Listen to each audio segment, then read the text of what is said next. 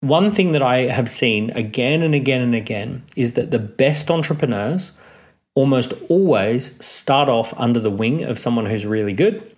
They do a year or two working under that person's wing, and they see what goes on behind the scenes, and then they build their own business as a result.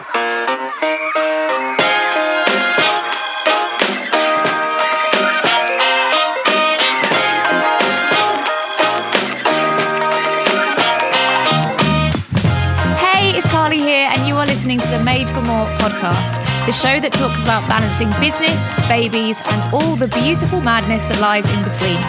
I promise you will learn a lot, you will grow a lot, and you will laugh a lot. But most of all, I promise that you will finally see that you are made for incredible things, and I'm here to help you achieve them all. It's time to stop telling yourself that your dreams are too big and start dreaming bigger. This is the Made for More podcast. Let's do this.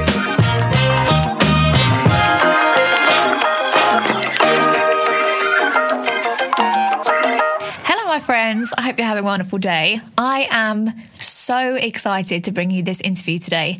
So today I had the pleasure of interviewing the incredible Daniel Priestley. Daniel is an entrepreneur, he's a best-selling author, he's a motivational speaker, and he's just the most well-rounded entrepreneur with all the skills and knowledge I think I've ever met. And he gave so much of his time up today to chat to me on the podcast. But then even after, once we stopped recording, he gave me like another half an hour of just incredible coaching. And honestly, I've learned so much from him. So I read a couple of his books. They helped me so much. And I had some real light bulb moments, which is why I wanted to get him on the podcast today. And I know that you're going to take so much from it. His understanding of the market, where we're at right now, you know, selling online, creating a personal brand, and really creating a solid, sustainable business is incredible, and I know you're going to take so much from it. So I really hope you enjoy this interview. I'm going to jump straight into it because you definitely don't want to be listening to me. You want to be listening to him. And I can't wait for you to hear all about it. So if you love this episode, make sure you take a screenshot, share it on Instagram, and tag me at Carly Myers Life. And if you really, really love it, then head over to Apple iTunes and give me a little cheeky 5-star review. It would mean so much to me. It really helps me grow this podcast. And yeah, it's just so good to see. So thank you so much, everyone. I hope you love it, and I can't wait to see you next week. Bye. Okay, so one of the most common things I get in my DMs or comments on my photos is people saying, how are you doing all of this? How are you doing all of these things in your business and doing it around babies? And I've got a little secret weapon. I feel like I'm cheating a little bit, but my secret weapon is Kajabi. So Kajabi is how I run my entire business. All of my email marketing, all of my website, all of my courses, my webinars, literally everything runs on Kajabi. If it's not on Kajabi, I don't do it. Honestly, it has literally saved my life. So if you are wanting to create loads of things, if you're really wanting to take your business to the next level and really have an amazing platform online, but you don't know where to start and you're not very techie, then Kajabi is definitely the one for you. So I've got a free 30-day trial for you. If you click the link in the show notes, or if you head over to my Instagram bio and click the link in there, you will get access to all of the things that I recommend. So I cannot recommend this enough. It will literally save your life and your business and your sanity, and you will have a fancy schmancy website and all of the wonderful online things that I do. You're welcome. Hey Daniel, how you doing? Thank you so much for having me on your podcast. Oh, I am so excited to have you on my podcast, honestly. So I came across you a few years ago. I'd just been getting into personal development. I'd been in my network marketing business for a little while, and a friend said to me, I hadn't seen him for ages, and he said, you need to come and see this guy. He's got like a training day on. You need to come with me. So I went with him, and it was one of your training events. It was about the key person of influence. And I remember it so clearly because I had a total light bulb moment, because up until that point my brand had always been my company, and then when I went to that training I thought, oh my god, I am my brand. I need to create a brand for myself. And it totally blew my mind. And then, do you know the worst part about it? is that when I went to that training, you also gave away a free book. So you gave away Key Personal Influence, and you also gave Oversubscribed. And I saw a friend after that, and he said, I was wanting to get into personal development. And I said, you know what? Take this book, read it, and then we'll swap it once I've read the other one. And he took Oversubscribed. And then now, 5 years later, I've just read Oversubscribed, and I've had another light bulb moment. I think I could have been oversubscribed 5 years ago. This whole time. Yeah. I know. But anyway, I'm so excited for everyone to hear about this. I've been speaking about you for ages, oversubscribed and everything like that. So, Total pleasure. What I would love to really know is, like, I would just love to just give us a little bit of a backstory. So, people that don't know anything about you, we're going to dive into the good stuff. I was born in Australia, and I grew up in Australia, but I've lived in the UK for about 16 years now. And I'm a father of 3 kids. So I've got a 3-year-old, a 4-year-old, and a 7-year-old, so little ones. When I was about 22, I started my first company, and it was a very fast growth company in Australia. We became a national business in about 3 years, doing about $1 million a month in sales. So it was kind of grew quite quickly, and I had this huge team of young people. Everyone was most of us were under 25, but everyone was under 30. And we got that up to about $11 million a year in sales, all before I turned 25. So it was a very fast growth kind of wild ride, to be honest. And expanded head office into the UK, and basically I've been an entrepreneur ever since. I've started several different businesses today. Fast forward to today. So I have an entrepreneur accelerator with offices in London, Sydney, and Toronto. We've also got an entrepreneur services group of companies, which has film production, book publishing, IT services, PR. And there's about 100 people who work across all those companies today. So we've got a great, amazing global team. I've written some books, and we've got a tech business. So lots going on. Wow, that is jam-packed. I mean, I can't imagine the learning curve that goes with being 22 and growing a business that fast. I mean, that's got to be some steep learning, isn't it?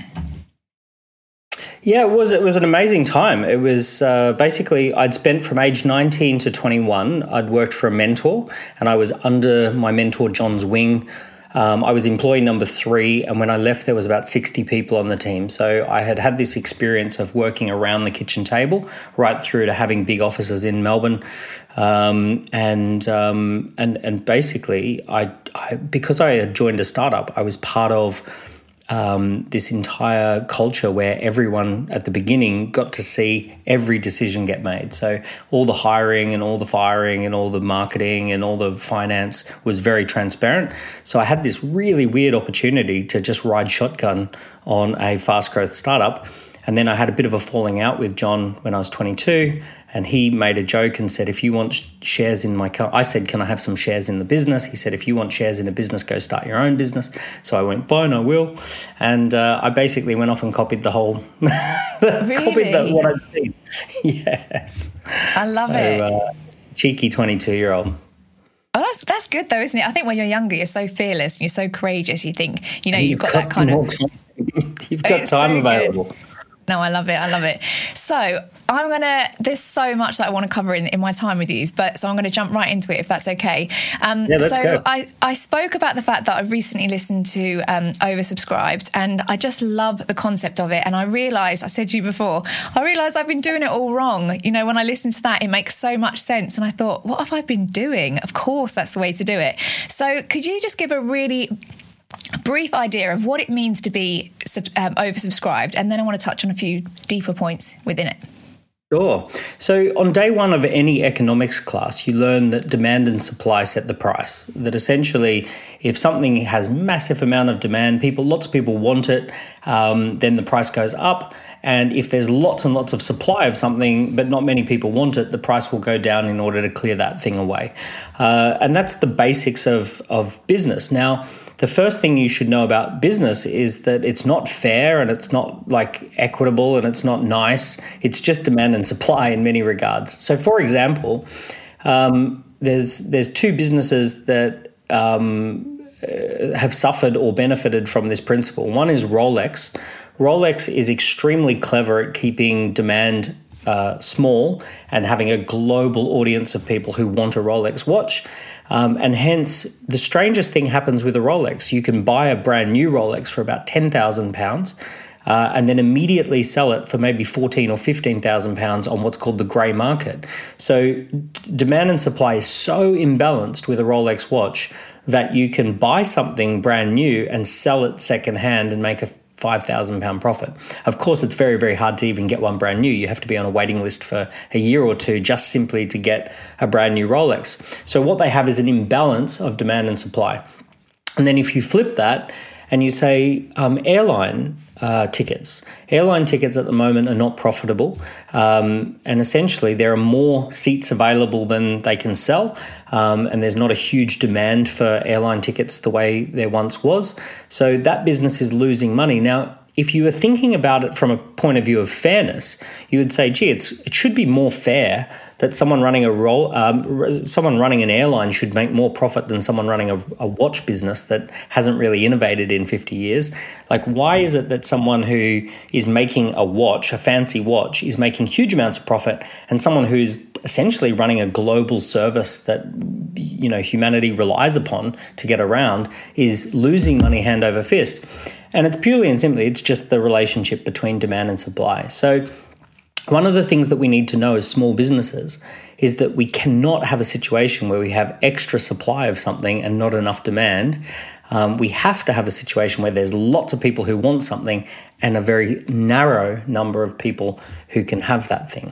So you've got to, essentially, you've got to manufacture that scenario. You have to create the conditions where that happens. For so many entrepreneurs, when you create a product, you feel like you just want to serve everyone, don't you? And, you know, you feel like you just want to give everything to everyone, and that's your kind of thought process. But what I loved about Oversubscribed is that you're actually saying, don't try and make it so accessible for everyone. And especially, you know, I've heard you talk about pricing. When you're pricing yourself, pricing for so many people can really make them uncomfortable, and they kind of think, right, I'm going to lower my prices so that everyone can get my product.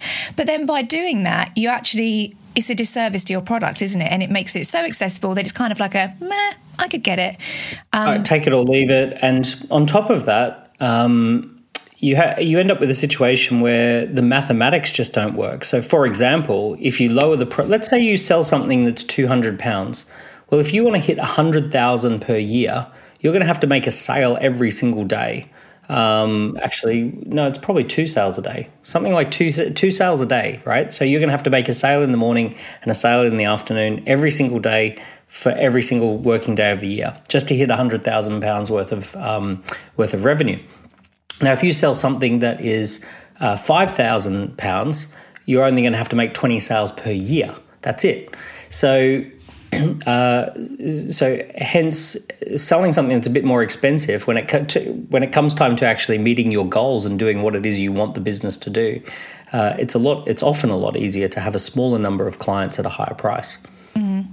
And I've heard you say as well, when you sometimes when businesses start struggling, they start offering sales and lowering their prices and saying, 50% off, come in, and you can get into a really bad habit, and it massively affects your brand, doesn't it, and how people view you.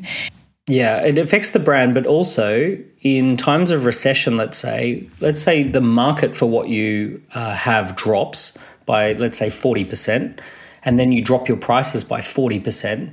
Now you've got a double whammy. You've got a smaller market times by a smaller price. When there's a recession on, you should think about increasing your prices so that if the market is going to be a smaller market, at least you're going to have a smaller number of people who pay a higher price.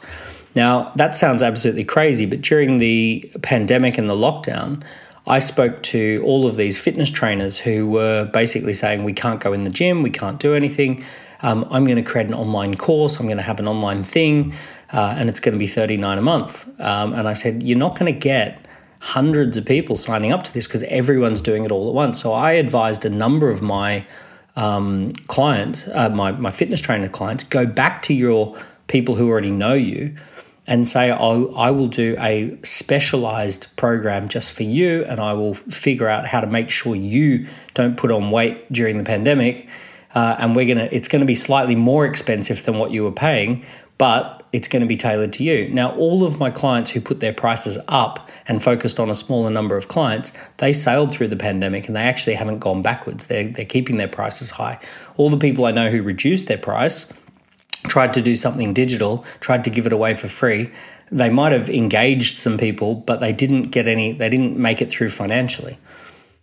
Yeah, it's so interesting, isn't it? And I think the pandemic was such a learning curve for so many people because they just had to instantly pivot. But what I loved about what you say in Oversubscribed is about creating your own market. So not necessarily following what everyone else is doing and saying, well, this is what everyone's doing, so this is what I do, but just creating your whole market in your own right. And then it's up to you, isn't it? Yeah, exactly. So rather than thinking about who is the market for this particular product, because that's kind of like here's an example. Me personally, I'm not a heavy metal fan. I don't listen to lots of heavy metal music, but strangely, I love Metallica, right? So I grew up with Metallica and I had Metallica albums when I was a teenager and I've been to Metallica concerts. Now, if Metallica comes to town, I'm totally going to buy a ticket and see Metallica. If any other heavy metal band in the world comes to town, I'm not going to buy a ticket, right? I'm not a heavy metal fan. I'm a Metallica fan. So the idea here is that we become loyal to particular people or bands or brands, but we don't necessarily have to be in that market. So when you think about markets, it's an abstract concept that probably doesn't even exist. Whereas when you think about your own audience, your fans, the people who are loyal to you, excited by what you have to say, that's what we should be shooting for in business. We should be building ourselves a loyal audience who want a limited range of products that we offer. It just comes back to staying in your own lane, doesn't it, really? Staying in your own lane. Don't compare yourself to others. Just kind of, carve your own path. Yeah, and just focus on that imbalance. So if you want to sell one thing, you need between 5 and 10 people in your audience. So let's say you want to sell a coaching program, right? Well, for every one person who you want to buy that coaching program, you need to have something like 10 people who signal their interest, who are saying, yep, I'm interested in buying coaching programs for you. Now, if that can be transparent, if people can see that other people are signaling their interest, then that works really well. And the numbers just extrapolate up from there. If you want to have 100 coaching programs that you sell, you need something like 500 to 1,000 people signaling their interest that they want those coaching programs. And all you have to do is orchestrate that imbalance. Essentially, provided people can see that there are more people signaling interest than there are people who can access that particular product, provided people see there's a lineup, there's an imbalance of demand and supply, then that's all that's necessary. Going back to the Rolex example, most people don't care at all about Rolexes. Like the vast majority of people out walking down the street, if I ask them, how often do you think about Rolex watches? Most people are going to say, I never think about Rolex watches ever. But there is a small, highly engaged community of people who really, really, really, really want one. And they know that other people really want one. And they know there's an imbalance between the number that come out each year and how many people are willing to buy those. Yeah, that's the thing, isn't it? It's just about not trying to get everyone to love your product, but just trying to get that small group of people that are raving fans and are obsessed and will literally be like, whatever you put out, I'm getting. I'm down. Yeah. I'm all over it. So if there's someone that's they're in business and maybe they listen to Oversubscribed and like me, they have a little light bulb moment. I think, I've just been doing it wrong. I've been, playing it way too small. I've been marketing it all wrong. If someone's been in that place where they're stuck in this place where they've been offering loads of sales and they've been lowering their prices and things like that, how can they now switch it to make themselves oversubscribed and that kind of like, I need to have this product or service? So there's a few things that have to happen. Number one, you need to think about what do you want to happen in the year ahead. So how much money do you want to earn? You got to start with the end in mind. So let's say you think to yourself, okay, what I really want is I want to make $10,000 a month. So I need $120,000 is the income that I want. And there's going to be some costs of running the business. So I'll just double it and make it 240,000 is how much revenue I need to do. And so you sort of start with that. And then you say, okay, if I've got to make 20,000 a month worth of sales, I could either have a £1 thing and sell 20,000 of them, or a £20,000 thing and sell one of them, or somewhere in between, right? So then you start working out, what realistically do I think I could do? Maybe I could sell 10 things at 2,000 or 5 things at 4,000. And you think, okay, well, let's have a look at, so you want to start by playing out a game and sort of setting the rules of the game. And you're not trying to just kind of get through one day at a time. You're trying to zoom out, look at an entire year and think about, okay, what would that year look like? If I was to get to the end of that year and say, that's a super successful year, I'm really thrilled with that, then that's the starting point. And you've got to come up with different ways of achieving the goal. So you're going to maybe come up with 5 different potential ways you could achieve the goal. These are called scenario plans. And those scenario plans are essentially, well, we could do a high volume of low value things, or a low volume of high value things, or somewhere in between, or a little bit of both. So you're kind of mapping out different scenarios. Now, the more time you spend talking to experienced entrepreneurs and saying, here's 3 ways I could potentially get to my goal this year. I could do it this way, or this way. Which one do you think's best and why? So you might kind of like just have some discussions around which scenario seems to be the most sensible one to go with. So then what you want to do is you want to break it down into the 52 weeks, and you want to say, okay, let's say there's going to be 40 weeks where I'm going to be able to aggressively go after sales, and we'll call those the normal weeks of the year. And there's going to be 40 of those, just for nice round numbers. So you want to take your target and break it down into 40 mini campaigns. And those mini campaigns, I call them perfect repeatable weeks. Perfect repeatable weeks are essentially, if I just do this each week, I'm going to hit my target. So let's say, I'll give you an example of a perfect repeatable week. I have a business called ScoreApp, and ScoreApp is a technology business, and we basically have people sign up to the software. They set up their own online quizzes, and then they pay a monthly subscription to that. Now, my perfect repeatable week is every single week for 40 weeks of the year, we want to have 50 people on a Zoom call. We want to explain in 1 hour what ScoreApp does. And we want to have, out of 50, we want 20 of them to take on our free trial.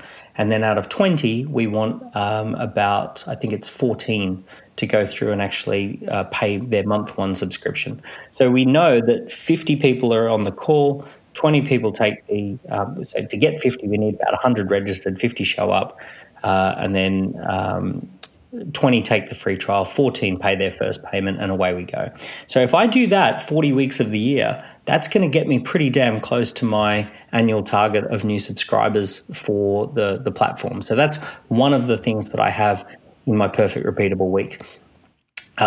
So essentially you can see I'm doing a fair bit of planning, and I'm like thinking it through in those terms, and I'm breaking it down into little bite-sized chunks. And I'm then going to just execute 40 repeatable weeks. To make it a bit more exciting, I'm going to probably put in 3 or 4 fancy campaigns that I call spotlight campaigns. And those campaigns are going to be a guest speaker, some sort of special promotion or event, some sort of product launch. Something special is going to happen 4 times a year. And that's going to be interlaced between my perfect repeatable weeks. That's so interesting, because I think like so many people would probably do the first part of the maths and say, what do I want to earn? I need this many sales. And they'd say, right, I need 14 people joining every month. But then they just forget the whole other bit of like how many people you actually need to get registered, then onto a call, and then, you know, how to convert those. So that's a great way of looking at it. And I love it's kind of like, you're like everyday non-negotiables and then the campaigns. So with your campaigns, so a lot of my audience are network marketers, and I'm a network marketer as well. How do you think a campaign could work within the network marketing industry? Because I've heard you speak about campaigns before where it's kind of like a an open cart, closed cart, where you're kind of like, this offer runs from now and then you can't get it anymore. So that scarcity aspect is there. How do you think it could work with something that's always running? And obviously, as a network marketer, you're not in control of opening an offer or closing an offer. So what you're in control of in network marketing is essentially the network marketing company has outsourced two important parts of the business. So part number one is the marketing, right? So they're saying, we want to leverage your existing networks. We want to leverage your energy and your skills in opening up new markets to us. So that's through you. You're the gateway to a market. The second thing that they're outsourcing is leadership. So they're saying, you're going to lead a team. You're going to have a team of people that you lead. So when you think about it from those point of views, you say, okay, if I want to get to 100 people by the end of the year, I need 2 or 3 people per week to come on through, and those people are going to need training and support and all of those sorts of things. So the open cart, closed cart is the ability to join your team. So what you'd essentially say is, each year I'm only going to take on 40 people, and I can train and onboard people in groups per month. So you either join in this month and get trained next month, and if you want to go ahead with that and the support and the training and the vibe that we offer, you need to jump on board our team, hit certain targets if you want to stay on our team, and and if you don't, that's fine. But we have a limited number of people that we bring on board the team and train and develop. So that's one way to think about it. The other one too is just doing a perfect repeatable week. So perfect repeatable week is, that if you have 40 people in front of you, that 16 of them are going to buy something and 4 of them are going to join the business. So it's like, okay, well, that's my plan. I'm just going to, every single week, I'm just going to, book that number of people. I'm going to figure out, what does a perfect repeatable week look like, and go with it from there. Yeah, it's such a good way of looking at it, because I work out my day, and I know a lot of my team work out their day and what their kind of like daily method of operation is. But from a week, it's a really great way to make sure you're keeping on track, because in network marketing, we work by months. So you're, beginning of the next month, your stats start again. So it's easy to go by the month. But sometimes 3 weeks can go, and the work that you've been doing, you're not on track, and you only realise that at the end of the month when you're like, ooh, that's not where I'm meant to be. Yeah. But a week makes sure, enables you to stay on track, doesn't it? And keep tweaking. Yeah, it does. Yeah, nice, perfect. That whole idea too of the perfect repeatable week, that you're going to do something that's the same, right? So it's kind of like if you go to the gym, if you were to say, I'm going to have a perfect repeatable week at the gym, where I'm going to have a particular workout that I do on a Monday, a Wednesday, and a Friday. I'm going to have that all planned in my diary. I know exactly, if it's a Monday, I'm doing this type of workout. If it's a Wednesday, I'm doing this type of workout, right? And then you say, and on the Tuesdays and the Thursdays, I'm going to do another particular thing. And I'm also even going to map out, these are my meals, and I'm going to prepare a perfect things that I'm going to eat throughout the week. And if you can kind of orchestrate and say, I'm just going to repeat that, I'm going to pick something that works and just do it over and over and over. So I'll go back to the origin of my story. What I learned when I did that fast growth startup with John is perfect repeatable weeks. So every single Saturday or Sunday, we would run an ad in the newspaper. The ad would be a promotion to come along to a Wednesday workshop. The Wednesday workshop would be for about 60, 70, 80 people. We would deliver a presentation, and then we would follow up with those people the following week to make sales. And we just ran this over and over and over. We did it everywhere. When I grew a very fast growth business, all I really did was I had that same plan running in Brisbane, Sydney, and Melbourne, and then I added direct mail to it, where I'd send stuff out in the mail, letters to people in the mail, and we'd send out 10,000 of those a week or a month or whatever it was. But essentially, we just did perfect repeatable weeks, and it was, rather than having a Wednesday presentation, we'd have Tuesday, Wednesday, and Thursday running, and we just ran that, and it was very much just repeat. So, it was just breaking it down into those little numbers, and eventually it adds up to $11 million for the year. Really good. Really nice. That is so worth creating those habits. So I've just had a little strategy pop up in my head. Let me know what you think about this. So obviously you've got your, I know, you told me before you're in the business of giving light bulbs, and I've just had another one. So obviously you have your company Score app. I was looking at it this week. I love it. So it basically helps people. You create a quiz, don't you? And then someone would take that quiz. You'd kind of qualify and let them know what their score is. And then based on that, that's going to lead them into your next step. So, essentially getting them on a call or something with you is one of your training calls. So like, for example, you might have a should you start a podcast, take the quiz. Mm-hmm. And you answer the questions, 20 questions, and then people answer that and it gives them a score whether they should start a podcast or not. Mm-hmm. And people who score highly that they should but they don't have one are perfect customers for that. Yeah, exactly. Oh, you read my mind. So I do the Score app. Should you take a quiz?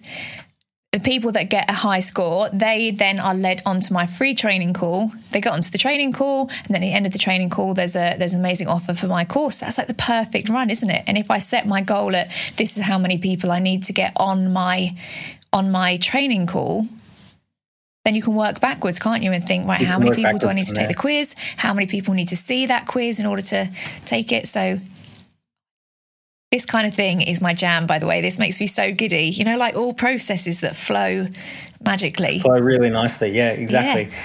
Yeah, and that's the only way to scale, isn't it, really? Once you have a process that's in place like that, and it's not you scrambling around each week thinking, what am I doing? What do I do? Yeah, we have a dashboard that we have in all of our businesses, which is called the LAPS dashboard. LAPS stands for Leads, Appointments, Presentations and Sales.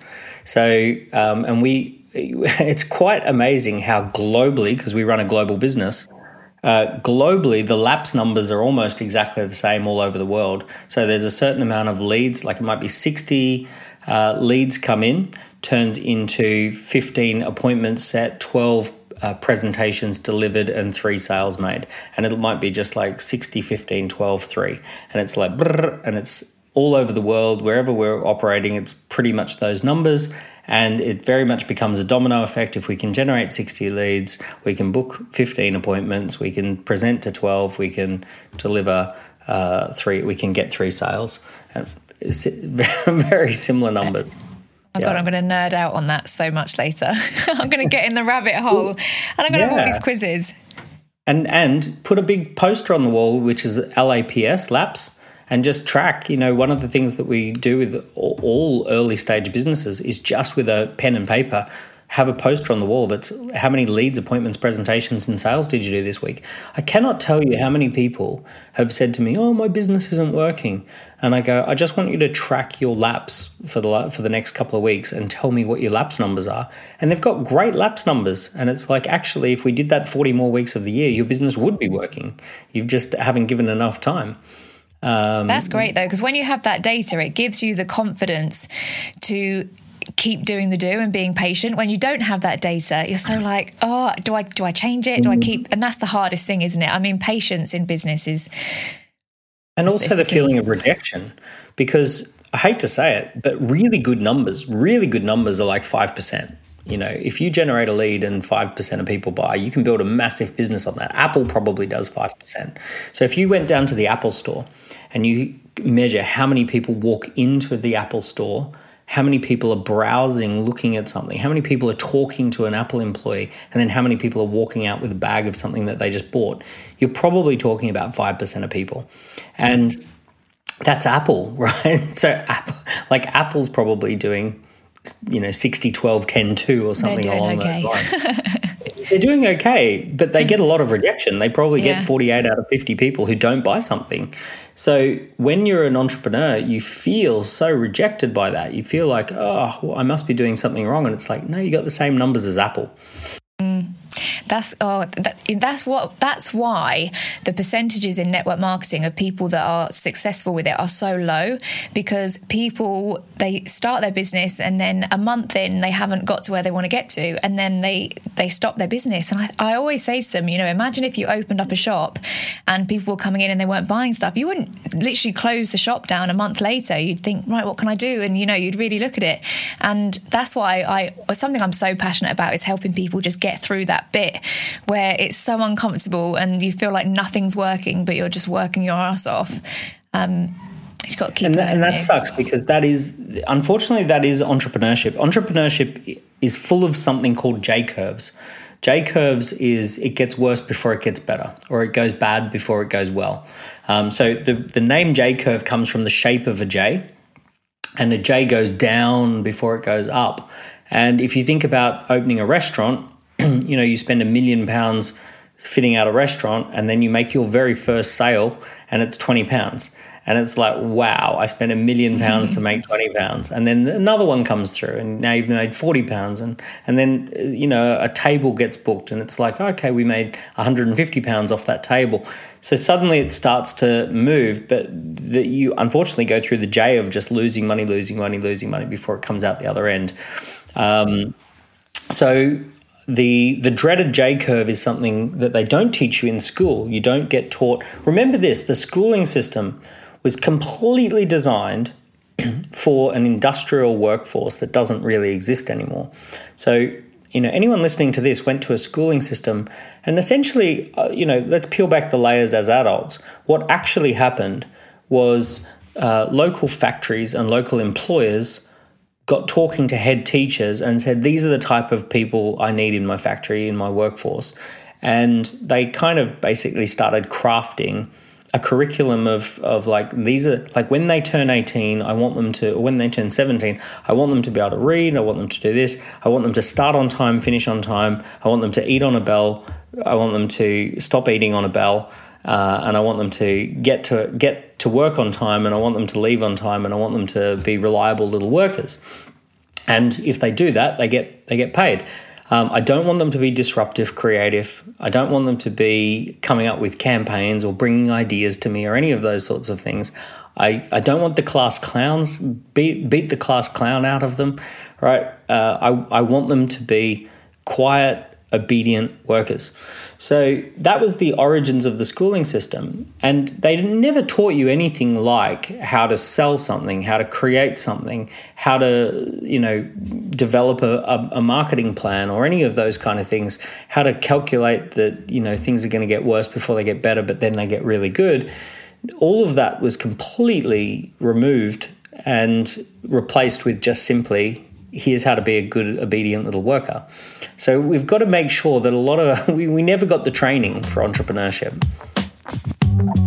Hey, just a quickie. If you would love more info like this and you want to engage with more people exactly like you, then make sure you head over to my Facebook group, the Ambitious Female Entrepreneur Club. It is an amazing space full of entrepreneurs and ambitious people that are going to challenge you to become more and be more and do more and create more for yourself.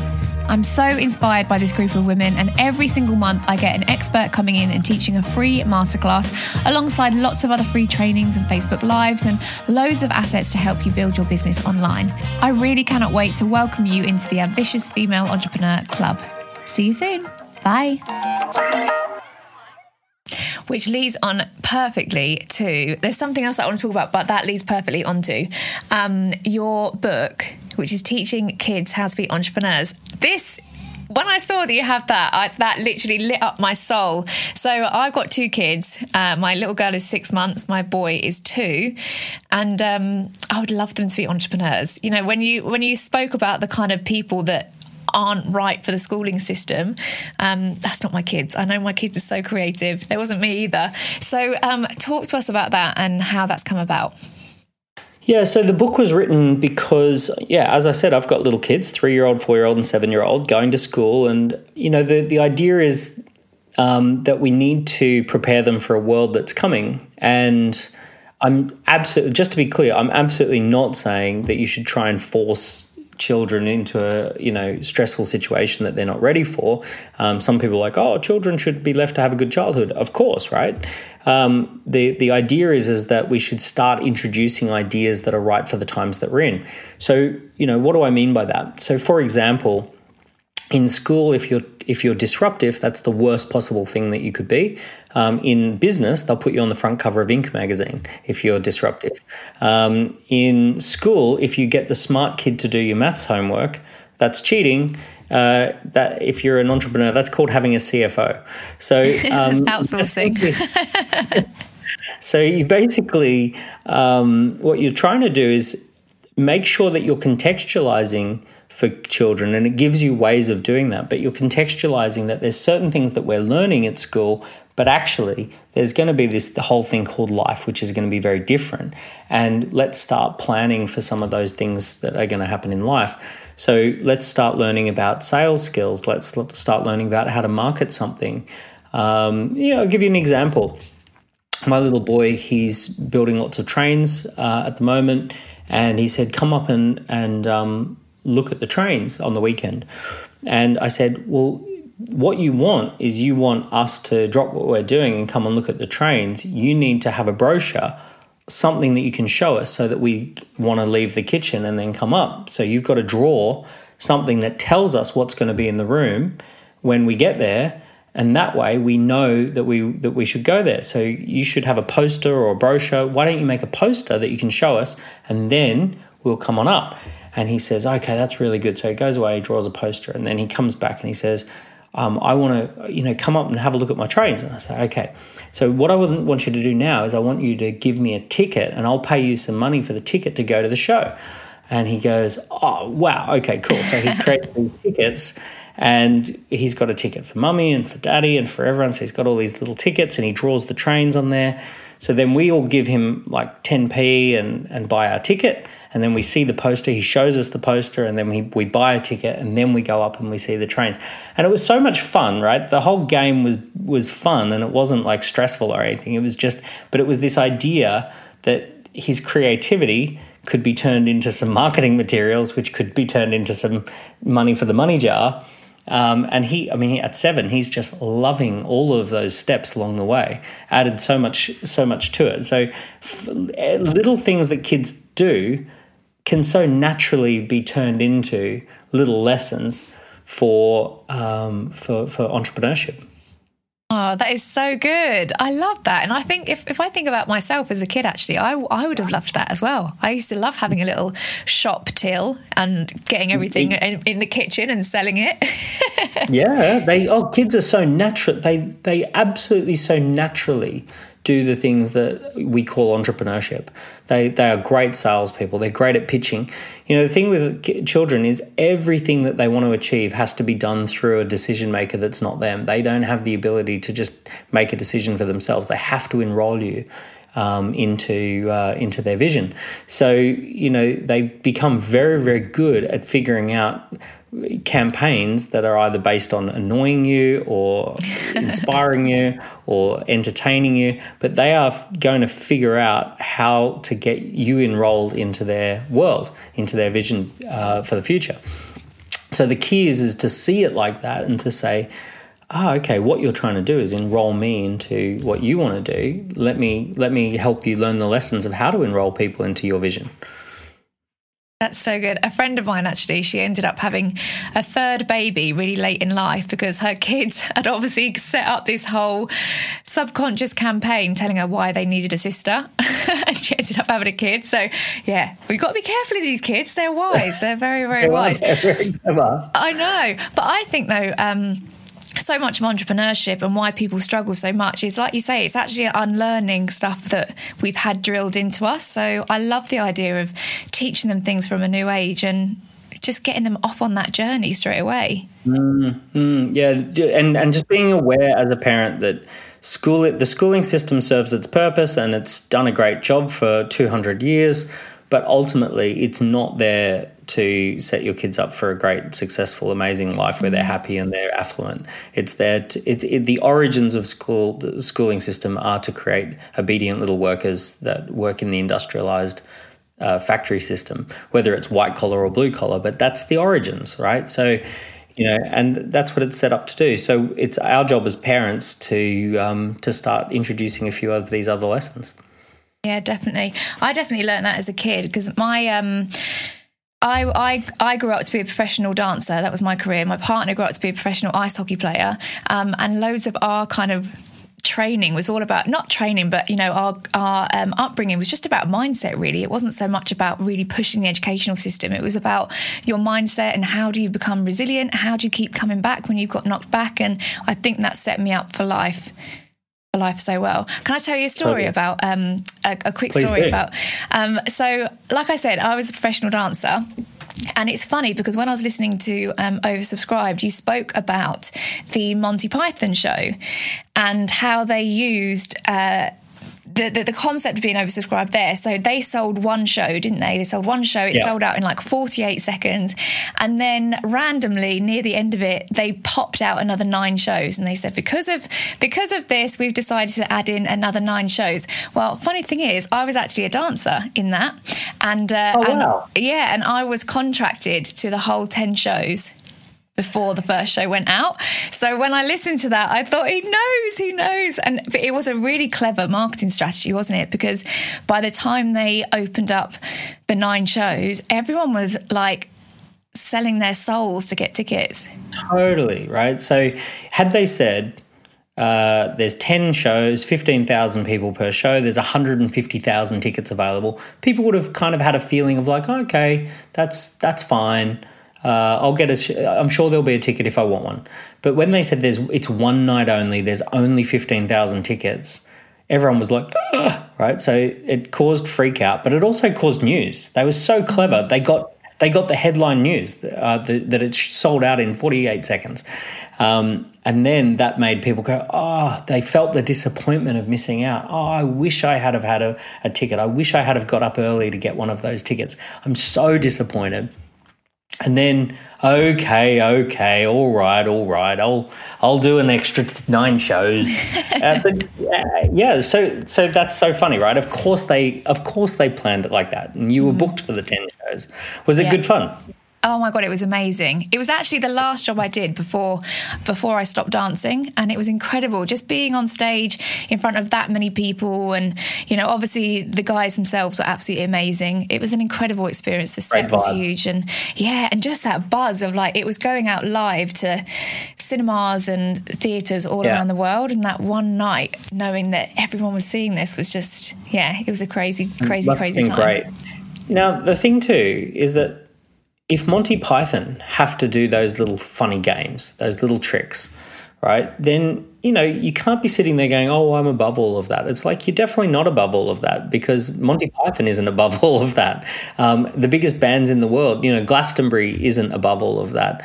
The top coaches in the world isn't above all of that. So what you must create moments where people feel a sense that they could miss out on what they want.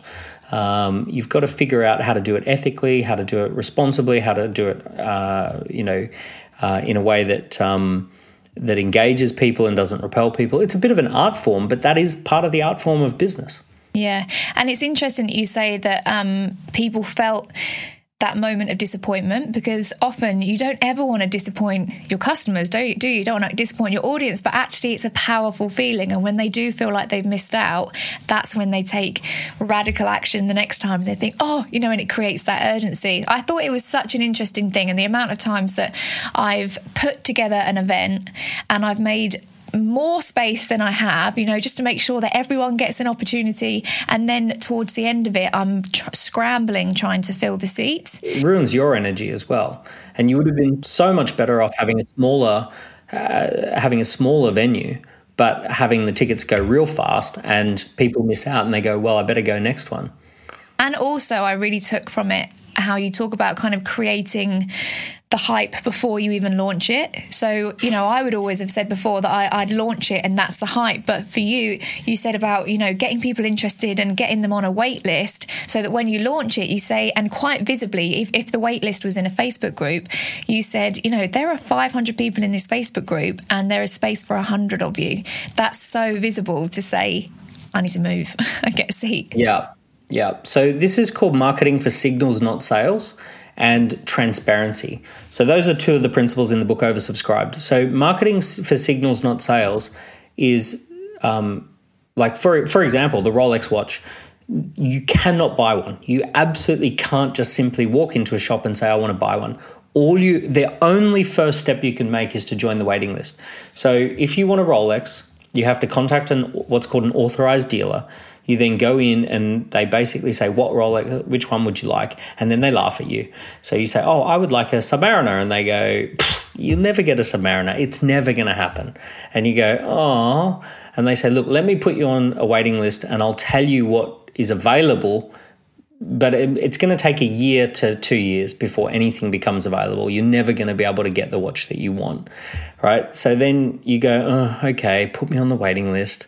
So you join the Signal thing, and then they send you some updates as to how things are going at Rolex and how amazing everyone has their watch. They're so happy with it, but you don't have one because you're a big loser. And then they, you follow the Instagram account and blah, blah, blah. And then one day you get a call and they say, hey, good news, I've actually got exactly the watch that you want. But you've only got 3 days. I can hold it for you for up to 3 days. If you can't get down here in the next 3 days, I have to give it to somebody else. And, okay, I will go and get it, right? So, and people will literally book a plane ticket. If it's at the airport, they will go and buy a plane ticket so they can go into the airport, buy their Rolex, fly somewhere, then fly home. It absolutely happens all the time. So it's such a weird phenomenon that this happens. So what they're doing is marketing for signals. First, they're not trying to get you to buy anything. They're just asking you to signal your interest, and then market. And then they give transparency so that you can transparently see that other people want this thing, and then they create a moment to act. Mm-hmm.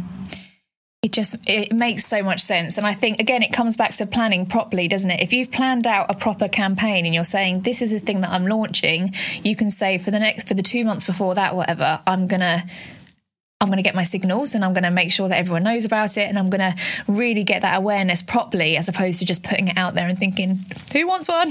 Anyone want one? You? Yep. You can have two. Yep. And it's just, it's planning it properly, isn't it? I think that's what it all comes down to. And you don't want to create a binary. The problem with asking people to buy things is it's binary. So let's say I'm 95% sure I want to buy your thing, but I'm 5% unsure. So if I need to be 100% sure in order to pay, then even being 95% is not enough. So therefore, if you force me into a decision of either pay or don't pay, if I'm 95%, I go, I'll come back later because you gave me only two choices. If you say, all I want you to do at this point is just signal that you're interested, even if I'm 10% sure that I want to buy, I'm going to signal. I'm just going to say, oh, well, okay, actually, I'm 10% sure, so I'll put my name down, but I can always pull out later if I don't want to. So I'm just that effortless first step of signaling that I'm interested. Now what then happens is I slowly warm up, so I'm only 10% interested. But then you send me some information and I see other people are doing it and I see great success stories, boom, boom, boom, boom, boom, and now I'm going, okay, I'm very interested now. You've warmed me up to the idea. And now I've created a moment to act. So I'm taking steps. You just got to warm them up, haven't you? This actually leads me into perfectly the last main thing that I want to talk to you about, because I know I've taken so much of your time. But I love how you speak about the 7-11-4. So this is what really helped me realise about creating my personal brand and thinking I need to have lots of places where people can see me. It's not just that they're going to see one Instagram post. People get fooled by thinking influencers just post one post and then suddenly everyone buys their product. Actually, people need to have a bit of a binge on you first, don't they? So would you mind just sharing about the 7-11-4 and how we can all help warm our audience up with that? 7-11-4 stands for 7 hours, 11 interactions, and 4 locations, 4 places, 4 platforms. And it's based on the research, and there's two research papers that I read that were very much made me come up with 7-11-4. So the first one was Google's research called 0 Moments of Truth, and the other one was called Professor Robert Dunbar, which was all about love, connection, and bonding, and friendship groups. And essentially what they both came to as a similar kind of concept is that people require warming up. They need to be warmed up to something. So the warming up is essentially there's a critical number of spending 7 hours with someone. There's another critical number of being connected and having 11 positive interactions. And there's another number which is being in 4 different spots with someone. So for example, If I was connected with you on Instagram and we listened to the podcast, and I saw something on YouTube and I followed you on Facebook, that would actually be 4 locations. If I spent 7 hours listening to podcasts, right, that would be 7 hours. And if I had just been following along your Instagram and there's like 11 funny posts that really engage me and I read them and I scrolled and all that sort of stuff, that would be 11 interactions. Now, essentially, the human brain has a very, very limited number of things it can pay attention to, and it has to block everything else out. So if I'm walking down Oxford Street and there's thousands of people on the street, if I get to the other end of the street and someone stops me and says, describe for me 3 or 4 of the people that you walked past, I can't do that. I blocked them out, right? I didn't pay all that much attention. But if I'm walking down that busy street and I'm blocking everyone out, and then suddenly I see my friend from high school, I go, hey, how's it going? I haven't seen you in years, right? And my brain just filters straight away. Bang, I spot them. I reckon, even if they were across the street, I might notice them. So I spot them, I recognize them, and it brings back all the flood of feelings and memories about that person. So that's how the human brain is wired. We filter 99% out, and we then zone in on the people that we have time, interactions, and locations with. And basically what we have to do, if we want to have a really loyal audience, we have to what's called 7-Eleven for them. So 7-Eleven foring them is deliberately getting people to clock up 7 hours, 11 interactions, 4 locations. So my wife, for example, very upset when David Bowie passed away. And she was like, it's funny, she never met David Bowie. She never spent any quality time with David Bowie, but she did in her brain. She listened to albums, she followed along, she read his articles, she followed him as a personality. So her brain had been 7-Eleven forward by David Bowie.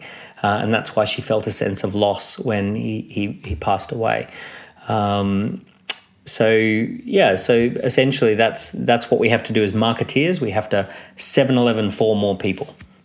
I love that. So if someone's listening to this and they're thinking, oh my God, I've only just mastered Instagram. How the hell do I get these 7 hours and do all of this? What would you say is the first step for them without getting so overwhelmed and thinking, oh my God, I need to be everywhere all the time? What would your first step think would be to them? My first step would be invite people to come and hang out on a Zoom with you. Do a Zoom.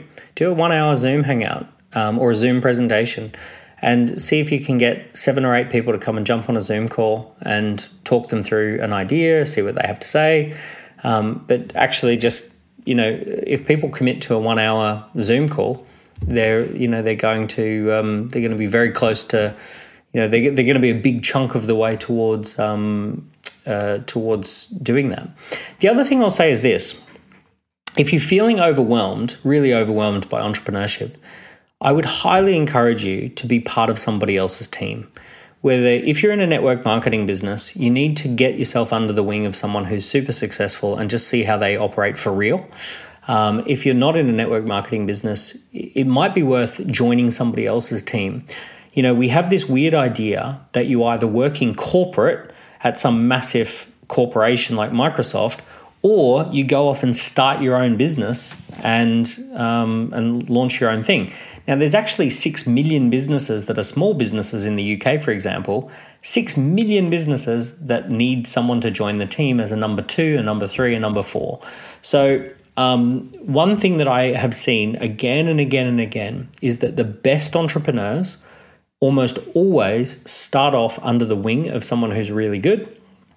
They do a year or 2 working under that person's wing, and they see what goes on behind the scenes, and then they build their own business as a result. Because what it appears to be, when you see someone like myself on Instagram, or you might see myself doing all these things, and it seems like I'm superhuman. It might seem like, how does he have time for all of that? He's got 3 kids and, he writes 4 books and he's got 7 companies. And yeah, but I've got 100 employees. I've got 100 people on the team. Every single day, 700 hours worth of work happens because, there's 100 people spending 7 hours a day.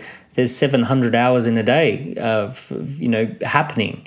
So the reason it seems like we get a lot done is because there's 700 hours a day. So you can't compare yourself to what you're seeing on the flashy surface to what's actually happening behind the scenes. So I have had dozens of young people come and work in my company for a year or two and then go off and start their own business because they actually understand what happens at Monday morning team meeting, what happens on Friday afternoon debrief, what are our advertising budgets, how do we spend our advertising budgets, how do we build social media, how do we transfer people from social media over to a sales appointment. All of those things are happening behind the scenes. And you only really get to see that if you are part of the team. So, a big thing is if anyone's feeling like if you're sitting there going, oh my goodness, it's overwhelming, how does it work? You have to get yourself onto somebody else's team before you go and start your own business. It shouldn't feel that overwhelming. It's funny, if you ever see a magician performing a trick, to the audience it looks like magic. To the magician, it's just a fake thumb. That's it. There's a fake thumb, and I poured the salt into the fake thumb, and then I put the thumb onto my real thumb, and then it looked like the salt disappeared, and then I took the thumb off, and then I tipped it out, and it's like it's just a fake thumb. And everyone behind the scenes knows how the fake thumb works, and they can even see the fake thumb. They can't believe the audience can't see the fake thumb. But for the person who's in the audience, it's like, oh my goodness, they can magic salt into existence. So you've got to get behind the scenes so you can see how the magic trick is done. That is such good advice. Like you say, it seems like either you have a job or you work on your own, and it's a crazy place. When you are just starting out, you question yourself so much. So that's really, really good advice, I think, to go and work for, especially a company that's like, doing everything that you need to learn as an entrepreneur anyway. If they're doing email marketing and, social media and, digital marketing and all of that, it's the most amazing place to learn all of it, isn't it? That's really good advice. And don't think, if your goal is to learn entrepreneurship, don't go anywhere that has more than 10 people on a team. Like upper limit has to be like 7 or 8 people, maybe 10. But you have to be on it. Like the perfect scenario is that you're person number 3 or person number 2, but with someone who's more experienced than you are. Maybe try and be person number 4 or 5. But realistically, like one of the things you can do, you can find someone who's a super successful entrepreneur and you can say, can we co-start a business together? Or have you got any business ideas that you want someone to work on? And I will help you to launch something that you don't have time for, but we'll do it with your support, your guidance, and then I'll own a small percentage. I know someone who did that. They went to a very, very wealthy family in Canada. And this was a family that owned a huge insurance business, hundreds of millions. And they said, they said to the patriarch of the family, have you got any business ideas that you don't have time to start it, but you think it would be a good idea? I will have a 20% stake, but I will work my ass off to do it. And then you will have the 80% stake and I'll make it happen. And that business ended up getting so successful that they bought the 20% stake for 11 million off the guy. And it was not so surprising, because when you're starting a business with someone who's already a superstar, they can pick up the phone and say, hey, can we plug this into that? And can we get this promoted? And can we leverage this resource that we have? And can you leverage my name? So the person who's running around with the 20% stake, every conversation they're saying, oh, by the way, this is owned by Superstar. But basically they bought his 20% for 11 million. Wow, that's amazing. I feel like you might have just set yourself up for some business pitches in your email now. I was going to write, excuse me, and some high expectations. Yeah, people are like, where's my 11 million? I did the work. I know. Oh, I love it. Thank you so much. I've got 3 quick fire questions to ask you, which I always ask my guests, if that's okay. Let's go for it. Up. So first of all, how do you measure personal success? So on my desk, I have a personal mission statement, which it's got everything I want to do for the month. And basically it's got a whole section here on how I measure personal success. And it talks about meaningful relationships, purposeful work, memorable experiences, and my ability to sustain it all. What is a book or podcast that changed your life?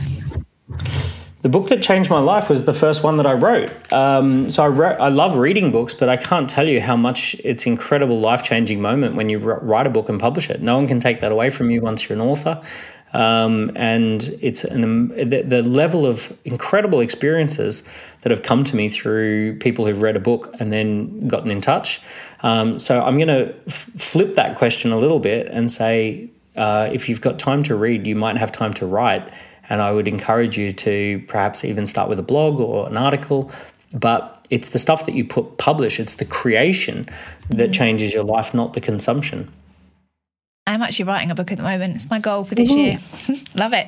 And then lastly, what is the best piece of advice that you've ever been given?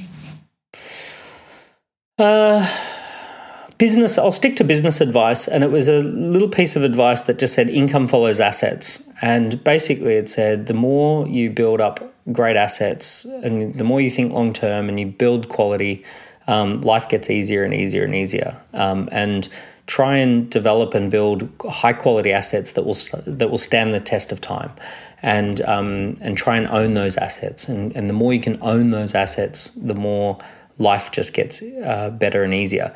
And it's been true. The more I've tried to develop and build quality assets, whether it's software or media or winning awards or owning databases or buying businesses, then it's true. Life has gotten better and easier with each new asset.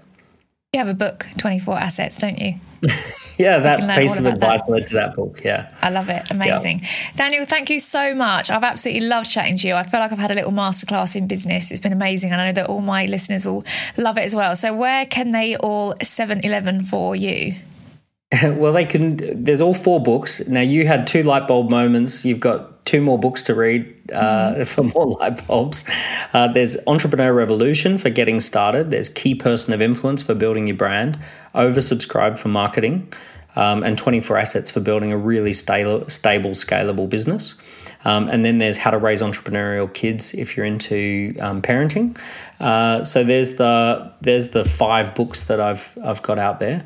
And if you want to check out Score App, that's for building a quiz that will generate leads that you can make sales with. Or you can attend any of our talks at dent.global. There's always a talk that we bring interesting entrepreneurs to the stage, and good fun there.